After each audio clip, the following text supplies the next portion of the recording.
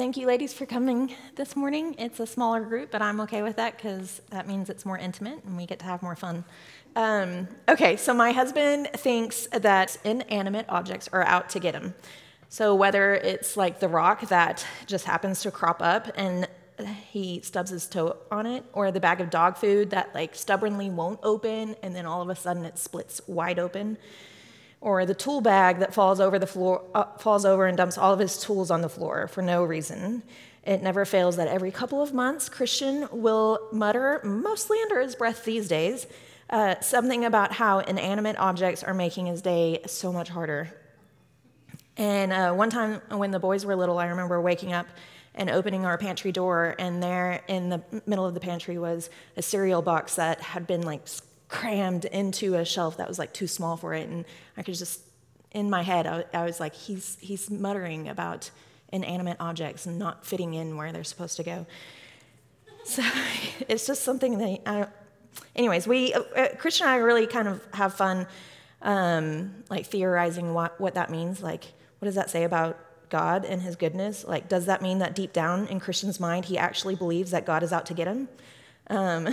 And while it's funny and humorous to theorize why God would providentially ordain the open bottle of barbecue sauce to fall all over his trousers, there are actual spiritual implications to the fact that the best weed killer on the market won't kill all the weeds. The car will break down while driving on the interstate. The avocado you've been waiting to ripen will jump straight to rotten. And so what do those things say about the world that we live in? Well, they all speak to a fallen world, a world full of sin. But what is sin? Okay, so that's what we're going to talk about today. Wayne Grudem says that sin is failure to conform to God's moral law, not only in action and in attitude, but also in our moral nature. So we don't then have to look far to find sin. If it's a part of our nature, a part of our actions, a part of our attitude, then it's a part of our everyday lives.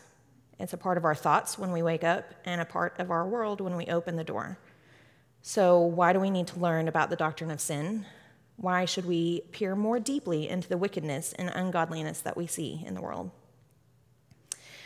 I remember the first time I stepped foot in a healthy church for the first time. I was in my early 20s and had been a Christian for about 10 years. But I'd spent most of that time in some form of like non-denominational church or charismatic churches. So after the first few weeks in that church of like pure shock that, I'm not kidding, that someone was preaching expositionally through the Bible and that they held the Word of God out as the ultimate truth in our world, one of the next things that shook me was how they talked a lot about our sin and how I felt about it.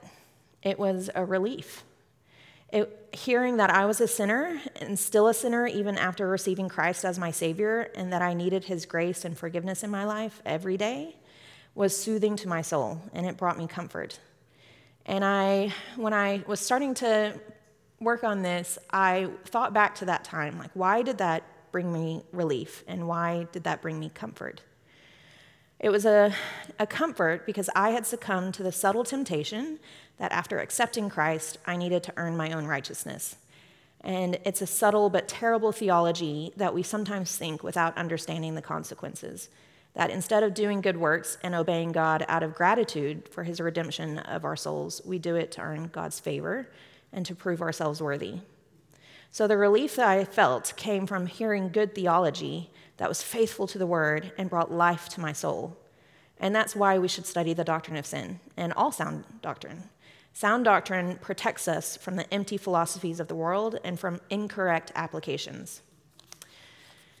So at the same time, I know that hearing about our own sin and brokenness might not give everyone a feeling of relief. Some of us might have a tendency to overemphasize sin and allow it to become bigger in our minds than Christ's ability to forgive it, leaving us full of despair. That's certainly a temptation for me. The doctrine of sin cannot be the starting point for any of our study of systematic theology. Doing so would leave us without hope. So when we started our Women's Institute series on systematic theology, we started with God, right? We started with the Trinity, and we started with his attributes, and then we went on to his providence and creation. And only after studying God did we move on to man and study the doctrine of humanity so that we would know who we are who God created us to be, our value and worth as image bearers of God. So we need to know who God is and who we are before God, lest we are tempted to overemphasize sin and depravity in ourselves and in others. So in my own life, I have a temptation to always go back to feelings of rejection by others and despair over my own sin. So I understand that the feelings of condemnation that we can bring on ourselves. And my goal today is to bring us relief from good theology and not feelings of condemnation, okay? So let me pray real quick, and then we'll jump straight in. Dear Heavenly Father, I thank you so much for who you are. Your abounding love, your goodness, your justice, your wrath, all of those things that I only understand partially. But I just praise you that you have allowed me to know you at all. And in your name I pray, amen. So today we're going to think about sin within the major epochs of salvation history in the storyline of Scripture. So there's creation, and then there's the fall, and then there's redemption and consummation, okay? That should be in your handouts. You should be able to see that. That's going to be our 4 points today. So we're going to start at the beginning in Genesis 1 and 2. So if you could open your Bibles, and we're going to examine what the creation story tells us about God and the world he created. So to remind us of who he is. We have to start, before we can talk about sin, we have to start and remind ourselves of who God is in the world that he created. So this is where I'm going to use my little T chart. And I just want us to go through and talk about what the world looked like when he started, when he created it. So God and creation. So I'm going to get us started, and I'm going to remind you what we learned from Jennifer back in February about the doctrine of creation, okay? So what did the world look like when he created it? The first thing that I want to remind us of is his aseity, right? That was the fancy word we've been using. Jennifer said, he alone is self-sufficient, uncreated, and he gave existence to everything outside of himself. So God is uncreated and self-sufficient, truly self-sufficient. And then the next one is God's transcendence.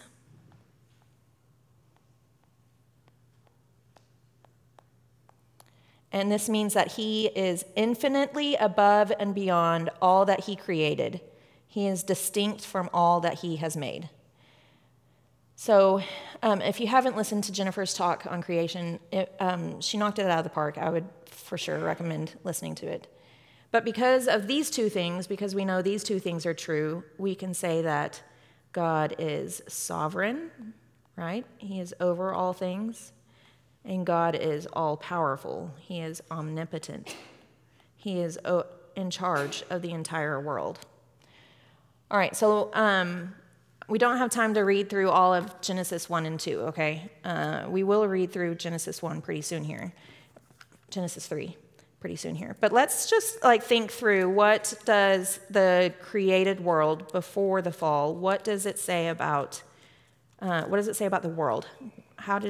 What did the world look like? It was good. Okay, the world was good. And what did it say about man? When God created man, he was very good. Okay. What about anything else in there in Genesis 1 and 2 that you can see that specifically talks about his creation? What did it look like? What about man and God? What was that relationship like?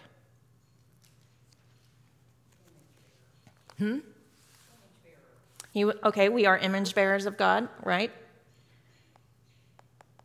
And then, yeah?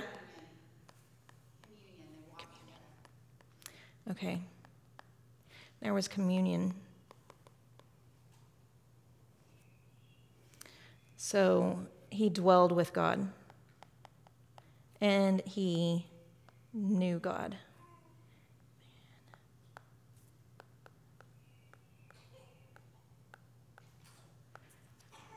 Okay, so we can also talk about, so if sin is not there, then what does that say about if there is no sin, what's that called? Like without sin. What's that word that we use? Holy, right? Without sin. Like it's pure and holy. So that creation was holy. Okay, so those are a few things that we learn about God and creation right here. So Morgan sums it up like this: the good God created a good world for the good of his creatures. So the good God created a good world for the good of his creatures. Humans were created good and blessed beyond measure, being made in God's image, with an unhindered relationship with God and with freedom. Okay, what do we not see in the creation story? Sin, right? So if it's not there, God cannot be the author of sin. It's against his nature. So Deuteronomy 32:4 says that he is a God without iniquity, who is just and upright. James 1:13 says that he cannot be tempted with evil, and he tempts no one. In fact, God utterly hates sin. Psalm 5:4 says, "For you are not a God who delights in wickedness. Evil may not dwell with you." So the idea here is that sin is an intruder. It is not the product of God's creativity. It does not belong. It is not original. And it has not always existed. So these are a few things that we learn about who God is through the created world, and what he created and didn't create reflects his character and is going to help us understand ourselves better and the nature of sin better. So if you want to learn more about God's character, Catherine Brill spoke on his attributes last November. And so you can, all of these, you can hear more about his attributes in that podcast. So this is what we learn from the creation that God, the world that God created. It was good, and it was without sin. So the next point that we're going to move on to is the fall. So this is where we will obviously be spending the majority of our time. I'm going to repeat what every speaker has said in this series so far. There is no way that I can cover this topic in detail. I'm not going to answer every question that you have about sin, unfortunately. There are definitely some thorny questions out there, and questions that are hard to answer, even for the well-studied theologian. But we are going to dig deep, and we are going to answer a lot of our questions and cover a lot of ground. But if you still have questions after my teaching, just reach out to me. I can point you in the right direction. So how do you define sin? When you walked in this morning, how would you have defined it yourself? It's kind of a broad topic. And so I'm going to give you a working definition for us. And hopefully, once you have that definition, we can walk through it. You'll see that we're walking through it. So sin is falling short of God's glory, not only in action and in attitude, but also in our nature. So sin is falling short of God's glory, not only in action and in attitude, but also in our nature. This defines sin in relation to God and his glory. The Bible uses several different words for sin. So you can take the Romans passage that was read for us earlier. Paul uses 3 different Greek words in that passage alone. The most common Greek word used means simply to miss the mark. It's the idea of an archer taking aim at a target, and instead of hitting the bullseye, he hits just off the center. So another word used means a lapse or deviation, specifically when it comes to the truth. And it's most commonly translated as trespass. So it's the idea of crossing a boundary that the Lord has put in place. Then there are a couple of different words that imply just straight up evil, like godlessness and disobedience, where the disobedience has evil intent and willful, defiant rebellion against God. Scripture often describes sin as exchanging the glory of God for something else. Romans 1:23, Paul says they exchanged the glory of the immortal God for images resembling mortal man. Or Psalm 106:20, they exchanged the glory of God for the image of an ox that eats grass. Jeremiah 2:11, has a nation changed its gods even though they are no gods, but my people have changed their glory for that which does not profit. And then the more familiar passage, Romans 3:23, right? We all fall short of the glory of God. So sin is exchanging the glory of the incorruptible holy God for something that is less than. So it can also be defined as a privation, meaning like depriving something of its inherent goodness. And this frames sin within the context of its creation. So was this thing or being a person, or was this thing or being or a person created good and perfect? Is it no longer perfectly good? What deprived it of its goodness? Sin. Sin has deprived us of the good world that God created.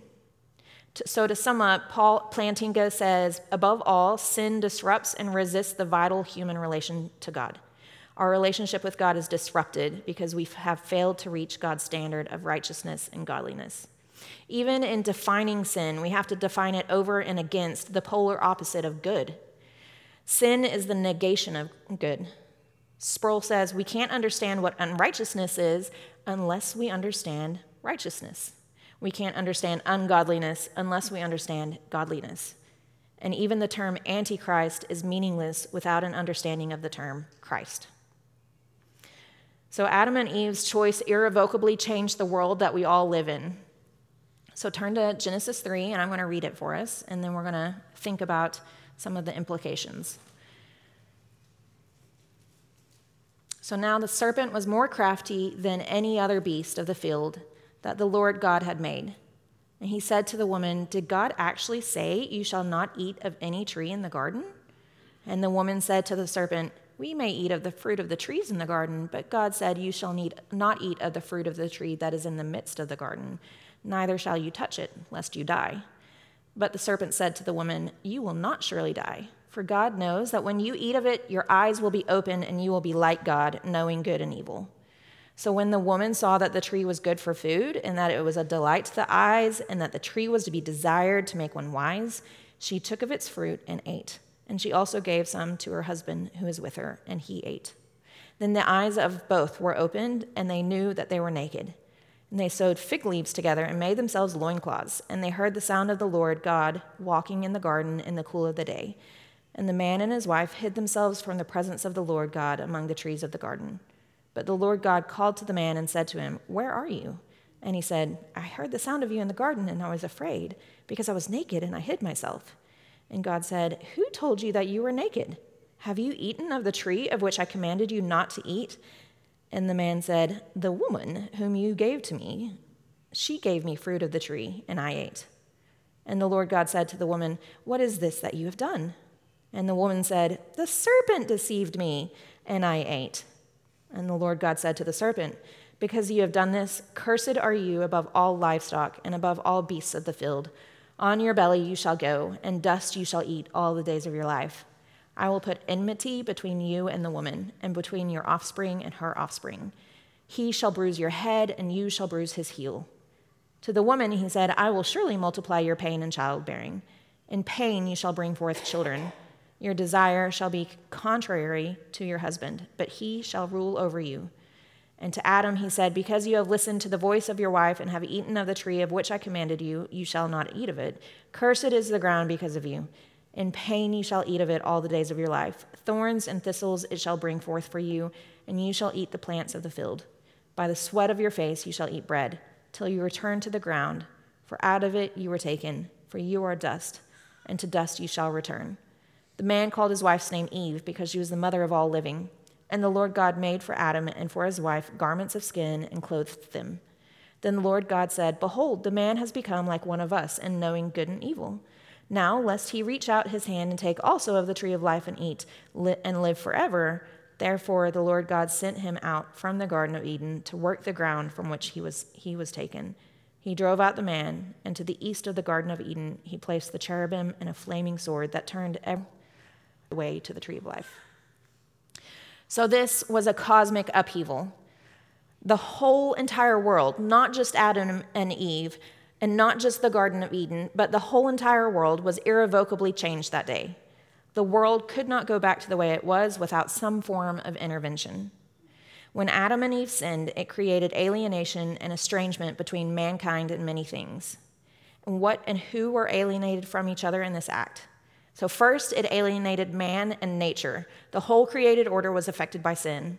The work that God provided them with before the fall was now going to be hard. They would have to toil. Emily Cockrell taught on the Theology of Work in June of 2021, and if you're interested in hearing more about that, that's on our website. God created work for Adam and Eve, but after the fall, that work would be laborious. It would be hard and unpleasant and often feel purposeless. And that's something we still feel today, right? Second, it created alienation between nature itself. So Romans 8:20-22 says, "For the creation was subjected to futility, not willingly, but because of him who subjected it, in hope that the creation itself will be set free from its bondage to corruption and obtain the freedom of the glory of the children of God. For we know that the whole creation has been groaning together in the pains of childbirth until now." So creation was corrupted due to the fall. We see this natural evil in the world, whether it's weather events like hurricanes, ticks and chiggers and thorns and thistles, venomous spiders, diseases, cancer. These are in the world because the world was corrupted by the fall. Next, it created alienation of man from man. And we see this in our day-to-day lives, and perhaps is the biggest evidence that there is such a thing as sin in this world. We see the wickedness of ungodliness when we read about the latest mass shooting, when we hear about the abuse of a child or the war in Ukraine. We see the evidence of the alienation of man from man on a personal level, but also on a nation-to-nation level. And maybe it's as simple as the hard-hearted attitudes we have towards others and how quick we are to judge them for not living the way we do. Or maybe it's when we sit with a sister and hear their story of the harm and evil committed against them. We can't deny the sin among mankind. Sometimes the grief from this sin overwhelms me. Just last weekend, I was mowing the lawn, which of course is the best time that I have with the Lord because my mind can't. Literally, I can't hear anything else. I can't do anything else but just sit there and mow. But it just hit me, the despair of the brokenness in the relationships in my own family, and just crying out to the Lord, asking how we got to this place, and mourning the loss of what it should be. It's not as it should be, is it?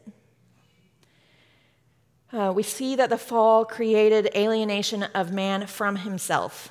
So with sin, we become alienated from ourselves. Our view of ourselves is distorted. If we're not puffing ourselves up, then we're pulling ourselves down. And I don't know about you, but I have to constantly remind myself that what I look like does not matter to God. My responsibility to the person he created me to be is to be a good steward of his body and to glorify him in what I do.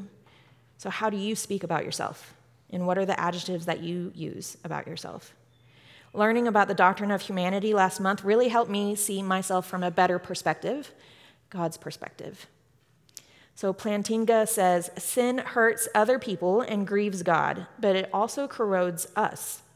Sin is a form of self-abuse. Part of our imperfection is an imperfect sensitivity to our own sin. Because this is true, we need God's Spirit, God's Word, and God's people in our lives to help us live wisely and live well." And the last thing we see is that this one act in Genesis 3 also created alienation between man and God. And you see, for reconciliation to occur, there first had to be alienation. There had to be an estrangement. What are we being saved from? We're being saved from the wrath of God. Adam and Eve's sin severed the relationship between man and God. And R.C. Sproul says this about man's alienation. What we are saved from is God. The immediate problem that salvation addresses is our estrangement and alienation from God, who is righteous and holy and who has decreed that he will judge the world. Adam and Eve's sin created alienation between man and God. So if the fall had catastrophic consequences for the world, they weren't just limited to those two people, right? Adam and Eve. And this is true for all of our sin. It isn't just limited to our own selves and our own lives. Our sin doesn't stop with us. So when my father chose not to father me as he should, it affected me. And it affects my children because it informs the way that I parent them. Our sin is not isolated to our own lives, just as Adam and Eve's one choice was not isolated to them. So let's look at that train of thought for a few minutes now. When Adam and Eve sinned, how did that affect their children and every single descendant that would come after them? So I want us to go back to the verses that Haley read for us earlier in Romans 5:12-21. So go ahead and flip over there, and we're going to walk through this passage and see what it tells us about the consequences of Adam and Eve's sin.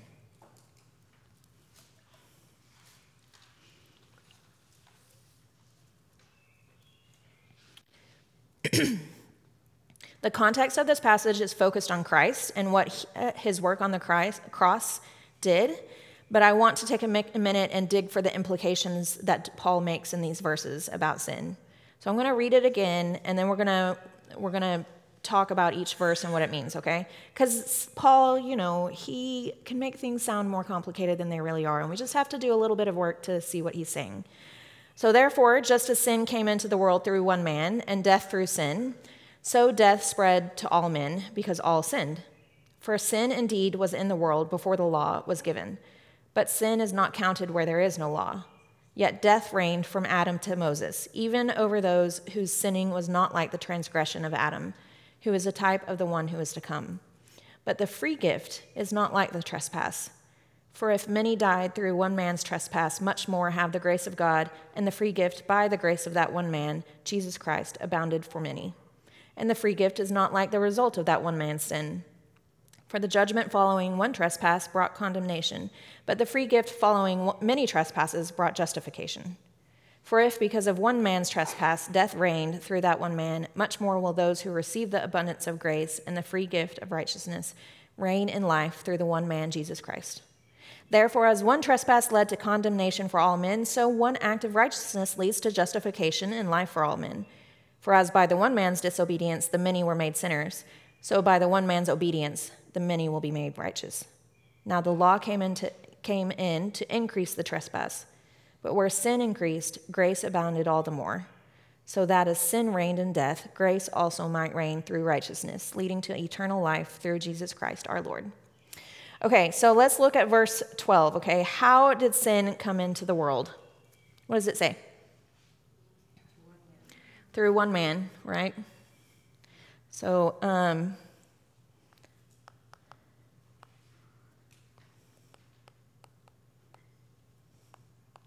okay. And let's see.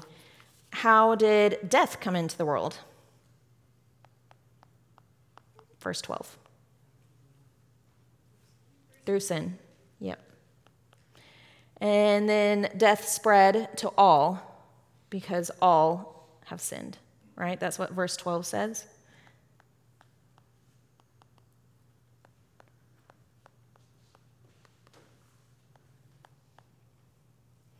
Was sin in the world before the law? What does verse 13 say? Yes. So that as the example of death shows, sin was present in the world before the law was given. The law did not create sin, it defined sin. It gave it parameters. Is it a sin to drive dangerously down a road where children are present? Yes. What if you were in a country where that is not illegal? Is it still a sin? Yes. All right, verse 14, what does it say about Adam's trespass and who dies? Is it just Adam and Eve who died? In verse 14? No, all die. Many have died through one man's trespass, right?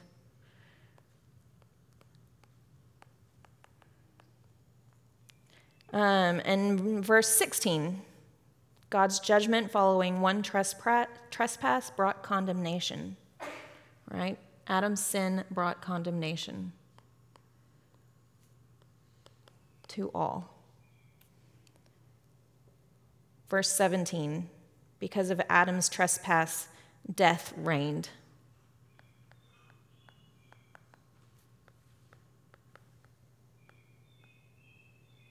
In verse 18, one trespass led to condemnation for all men.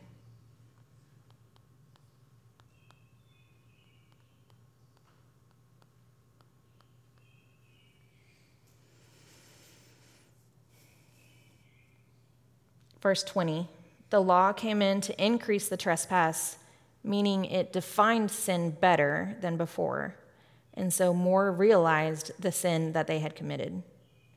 But verse 21, praise God, where sin increased, grace abounded all the more. So what do these things right here, what does all this mean for mankind and us? Well, it means that we have inherited Adam's guilt. His guilt wasn't ascribed to just him, but to all of us. Before God, we are all guilty because of Adam's sin, because we are descendants of Adam. Burkhoff says that sin carried permanent pollution. The solidarity of the human race would affect not only Adam, but all his descendants as well. The evidence of this is that we all die. So we all are condemned because we all die. If you die, then you have inherited Adam's guilt. The book Doctrine, What Christians Should Believe, says Adam's sin is attributed to us, and our legal standing before and our relationship with God is negated. Our relationship with God is severed, and because of their sin, all mankind, including us, has no access to God. Adam and Eve might have been the ones that ate the forbidden fruit, but all of us are locked out of the garden. So besides inheriting Adam's guilt, we also inherited his sinful nature. So Ephesians 2:3 says we are all by nature children of wrath. Through Adam, sin is in our very nature. So don't get me wrong, we're not utterly depraved. It is by God's common grace that even non-Christians have a moral sense. The common phrase is, even Hitler loved his mother, right? God has given all of his image bearers a conscience. Therefore, we are not as evil as we could be. However, we are all totally depraved in that every part of our being is affected by sin. It affected our motives, our words, our deeds, our thoughts. They were all marred by sin. So we often say our hearts are deceitfully wicked, but so is our mind and our will and our emotions, our conscience, our physical bodies. There's no aspect of our being that has not been negatively impacted by sin. Every part of us has in some way been corrupted. That's what that verse 19 says. For as by the one man's disobedience, the many were made sinners. So because of this nature, we each individually bear the responsibility for our own sin. James 1:13-15 says, let no one say when he is tempted, I am being tempted by God. For God cannot be tempted with evil, and he himself tempts no one. But each person is tempted when he is lured and enticed by his own desire. Then desire, when it has conceived, gives birth to sin. And sin, when it is fully grown, brings forth death. God does not tempt us to sin. That temptation lies within each one of us. Proverbs 27:19 says, as in water, face reflects face, so the heart of man reflects the man. In Proverbs 27:19, no, I just read that one. What does Jesus say about our hearts? In Mark 7:21-23, he says, for from within, out of the heart of man, come evil thoughts, sexual immorality, theft, murder, adultery, coveting, wickedness, deceit, sensuality, envy, slander, pride, foolishness. All these evil things come from within, and they defile a person. So sin is not a passive mistake. It's not a simple weakness or an imperfection. It's an active opposition and rebellion to God and his laws. It's in our nature to sin. We desire to sin. We do not desire godliness. Our sin is not something passive, and it's not simply an action. We cannot say of ourselves or others that our heart is good, but our actions are bad. Jesus looks at our hearts and judges the intentions of it. In Matthew 5:27-28, he says, you have heard that it was said, you shall not commit adultery. But I say to you that everyone who looks at a woman with lustful intent has already committed adultery with her in his heart. Sin is not just an action, but an attitude. In Scripture, sin is always spoken of as a free but evil choice of man. This is true of Adam in Genesis 3, and it's true of us. Paul speaks of it in Romans 1 when speaking of the unrighteous. And in Isaiah 48:8, he says that from birth we have chosen to rebel. Even David in Psalm 51:5 understood that from conception we have a heart towards sin. So the ramifications of Adam's sin has spread throughout us and throughout the world. Excuse me. But sisters, now we can move on to the good news, right? Then Genesis 3 kicks off central storyline of the entire Bible. And as we've been learning in Exodus this year, we must ask, how does a holy God dwell with an unholy people? How does he bring a people alienated from him back into communion with him? So the answer to that is in that same passage in Romans 5, okay? So, as sin reigned in death, grace will also reign through righteousness. And that leads to eternal life. So we can walk through all of these things, right? Adam brought sin, Christ brought grace. Sin came into the world through one man, yet death reigned from Adam and Moses. We're going to walk through Romans 5, 12 to 21 again and look at the things that Christ has done. The free gift is not like the trespass. For if many died through one man's trespass, much more have the grace of God and the free gift by the grace of that one man abounded for many. Death is not spread in you. You have a new nature. The free gift is not like the result of one man's, but the free gift following many trespasses brought justification. So if our debt is right here, and this is a bank account, and this is our debt, right? The debt of sin. Romans 5 says that in Christ's sacrifice, our debt is wiped free. But not just our debt. What do we gain? We gain his righteousness. And this right here, his goodness and his righteousness, this is justification. The fall alienated us from God, and the beauty of the Garden of Eden was communion with God, knowing God, dwelling with him, walking with him. And sin broke that communion, but Christ has brought it back. Christ died for our sins, taking on our debt and our punishment, paying that payment once and for all. This payment is forever wiped out, and it's a free gift to all who repent and believe. In John Piper's book, God is the Gospel, the central idea is that the glory of the gospel isn't just forgiveness of sins. I mean, praise God that we get that. But the glory of the gospel is that we get God. Through the gospel, we have access to God again. We can know him and be known by him. Hallelujah, right? When we accept him, we are no longer ruled by sin. 2 Corinthians 5:17, therefore, if anyone is in Christ, he is a new creation. The old has passed away. Behold, the new has come. Our debt of sin has been wiped away, and it's been erased forever. But the beauty of the gospel isn't just that our debt has been paid. In verse 18, therefore, as one trespass led to condemnation for all men, so one act of righteousness leads to justification and life for all men. This is the holiness that has been attributed to us. Bev Barris did an amazing job teaching about how we live, how we have been made holy, and how we are being made holy.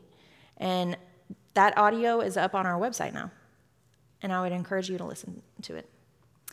Yet we still live in a world tainted by sin. We still have the presence of sin, not just in the world around us, but in our own lives. 2 Peter 1:4 says that we have escaped from the corruption that is in the world because of sinful desire. And he has granted to us his precious and very great promises. Those promises included eternal life with him, the consummation of our salvation. This, sisters, is the end game, where Isaiah says, the wolf shall dwell with the lamb, and the leopard shall lie down with the young goat, and the calf and the lion and the fattened calf together, and a little child shall lead them. The world and everything in it will be reconciled to him. Revelation 21:3-4 says, and I heard a loud voice from the throne saying, behold, the dwelling place of God is with man. He will dwell with them, and they will be his people, and God himself will be with them as their God. He will wipe away every tear from their eyes, and death shall be no more. Neither shall there be mourning, nor crying, nor pain anymore, for the former things have passed away. There is a day coming when sin will be no more, where death and pain and suffering will end, and where God will dwell with his people once again. What a glorious day that will be. So Sproul says that if you get the nature of sin wrong, you will get the gospel wrong. Because what is the beauty of redemption and reconciliation with God if we don't understand that there was an alienation from God? So maybe the next time your purse falls over and dumps everything out, or your child screams in anger at you, or your friend gets a cancer diagnosis, you can see that while sin reigns on earth now, there will be a day when it doesn't. And in the meantime, because of the precious Savior that we have, it doesn't reign in you. Let's pray. Dear Heavenly Father, I thank you so much that death does not reign in us no more, that sin does not reign in us either. Thank you for that glorious day the hope that we can look forward to of dwelling with you. I thank you that we can know you now and be known by you. Thank you for the free gift that Christ has given us in his redemption. In your name I pray, amen.